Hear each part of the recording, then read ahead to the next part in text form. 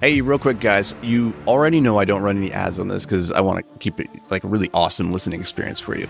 But I do have an ask. I'd love it if you could just help me spread the word so we can help more entrepreneurs, creatives, and high performers just make more money with less stress and more fulfillment. So the best way that you can help me do that is by reading, reviewing, and sharing this podcast. Like, the single thing I ask of you is please just take 10 seconds to drop a review. Seriously, it would mean the world to me. And more importantly, it may just help change somebody's life. So thank you, and let's get to the show.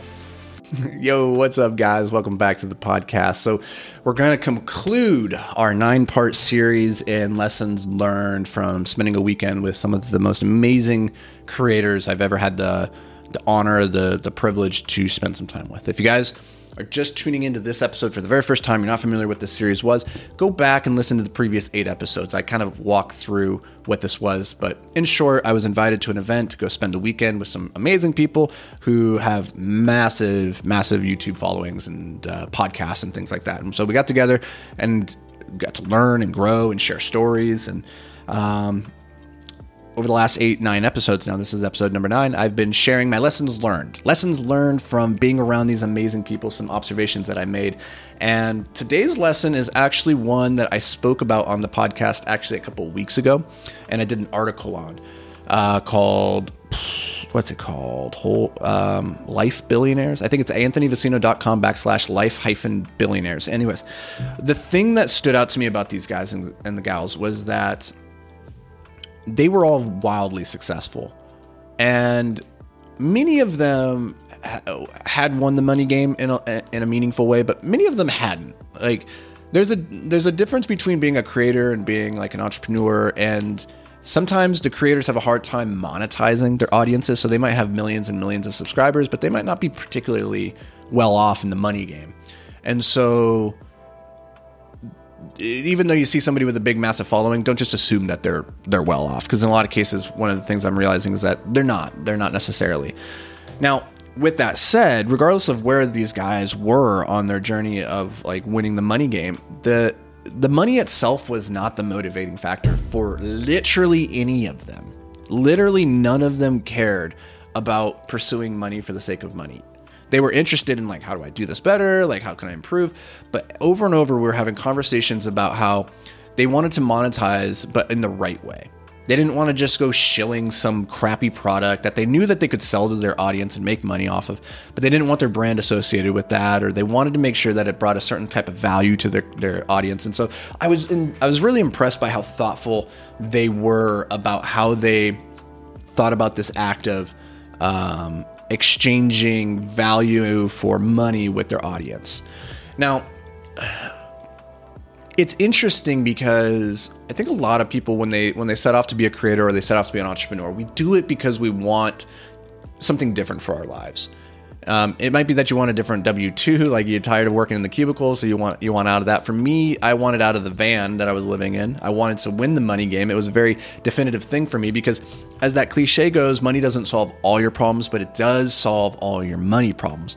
And the truth is that many of life's most fundamental problems, like food, shelter, and safety, they can be solved with money. And so I think it's important that we win the money game at least up to a certain level, but recognize that beyond that certain level, money itself isn't terribly interesting. It's not terribly motivating. And if you are one of those people who's just pursuing money for the sake of money and like putting score on the board and like going, you can just never turn it off, like you're going to find yourself on this hamster wheel of life where you never really feel content or fulfilled because there is no end, right? Like there's always more money to be had out there. And so if that's the thing that you're chasing, you're going to be chasing it forever. And on the one hand, it's good to play infinite games that you're just rewarded for playing, and that's great. But one of the things I found from hanging out with these guys was that each and every one of them was trying to tap into their highest purpose in life. They were trying to live purpose-driven lives in particular. And when I think about what it means to live a purpose-driven life, it returns me to this idea that you cannot consume your way to fulfillment. It can only be created. And money, if is really nothing else other than an IOU, it is a form of a value exchange that lets you consume something in the future, right? But the act of creating, whether that's a video, an article, or just a business, like a product, an idea, that is where true fulfillment comes in. And it was just so rewarding to be around these guys who their priority in life was to leave a massive impact and to say, like, what's the value that I can bring to the world? What's the change that I can influence?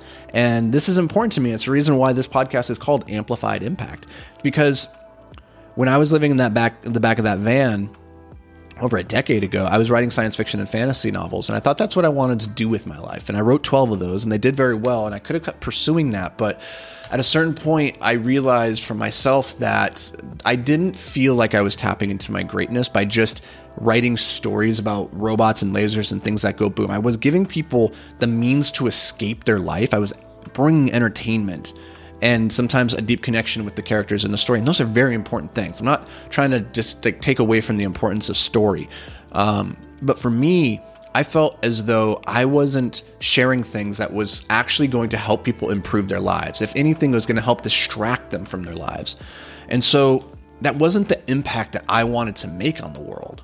And that was one of the conscious reasons why over the last few years I got away from the fiction and the fantasy and just started writing more about my experiences and sharing my story and sharing frameworks that have helped me along the way, because I recognize, regardless of if you have ADHD or you just struggle with distraction, or you're an entrepreneur, or you're a W-2 worker who's just not content with where you are in life, or you're in a relationship and things just aren't going how you want them to, and like you just know that you're meant for so much more. I want to help create a community of people that realize, like, you're not in it together. You're not weird for going through these things. You're not the only one struggling, that we all experience it. And that regardless of where you are in the game, there's always levels to these things, but that feeling of being an imposter and feeling like you're still not really tapped into your greatness, it never really goes away, because what happens is your capacity for greatness just continues to expand, right? Like the rooms that you get into, the people that you surround yourself with, just continues expanding. And so this is something that was just reinforced for me again that weekend with those creators, and seeing it in reality, like people who I looked up to and say, like, they're further along in this creator journey than me, and realizing they don't have it any more together than anybody else, but that they are committed to a life of impact and a life of purpose. And in that, they find fulfillment more so than anybody I've ever met who just was in it for the money. And so this is like the personification of the whole life billionaire concept, which I wrote about. And again, like, go check out that article. I believe it's anthonyvicino.com/life-billionaires. That's not very helpful. Just go to anthonyvicino.com/blogs and it'll be there. Sorry, I don't know the URL off the top of my head. But anyways, I hope this brings you a little bit of value. I hope this series of lessons learned from this creator event was valuable for you, that you got some kind of insight or some nugget that you can go and apply into your own day, your own life. And I would love to hear, of these 9 lessons that we shared over the last 9 days, which ones were the most impactful for you? Which ones were you like, that one hit home? Do me a favor, leave a review, or find me on Twitter at Anthony Vicino, or on Instagram at the Anthony Vicino. Shoot me a DM, leave me a comment. Let me know, like, what was the most valuable lesson that we took away from this event together. So, as always, guys and gals, I appreciate you being here. Thank you so much, and I'll see you again tomorrow for another episode. But until then, stay hyper-focused, my friend. Hey, what's up, guys? Real quick, I've been working really hard to amplify my social media presence recently, and recently just started diving into Instagram, which has actually been a ton of fun. It's a cool platform for connecting with you all in just a more personal way. So if we aren't already connected on Instagram, let's change that. You can find me at the Anthony Vicino. So go connect. Let's do it. All right, let's get to the show.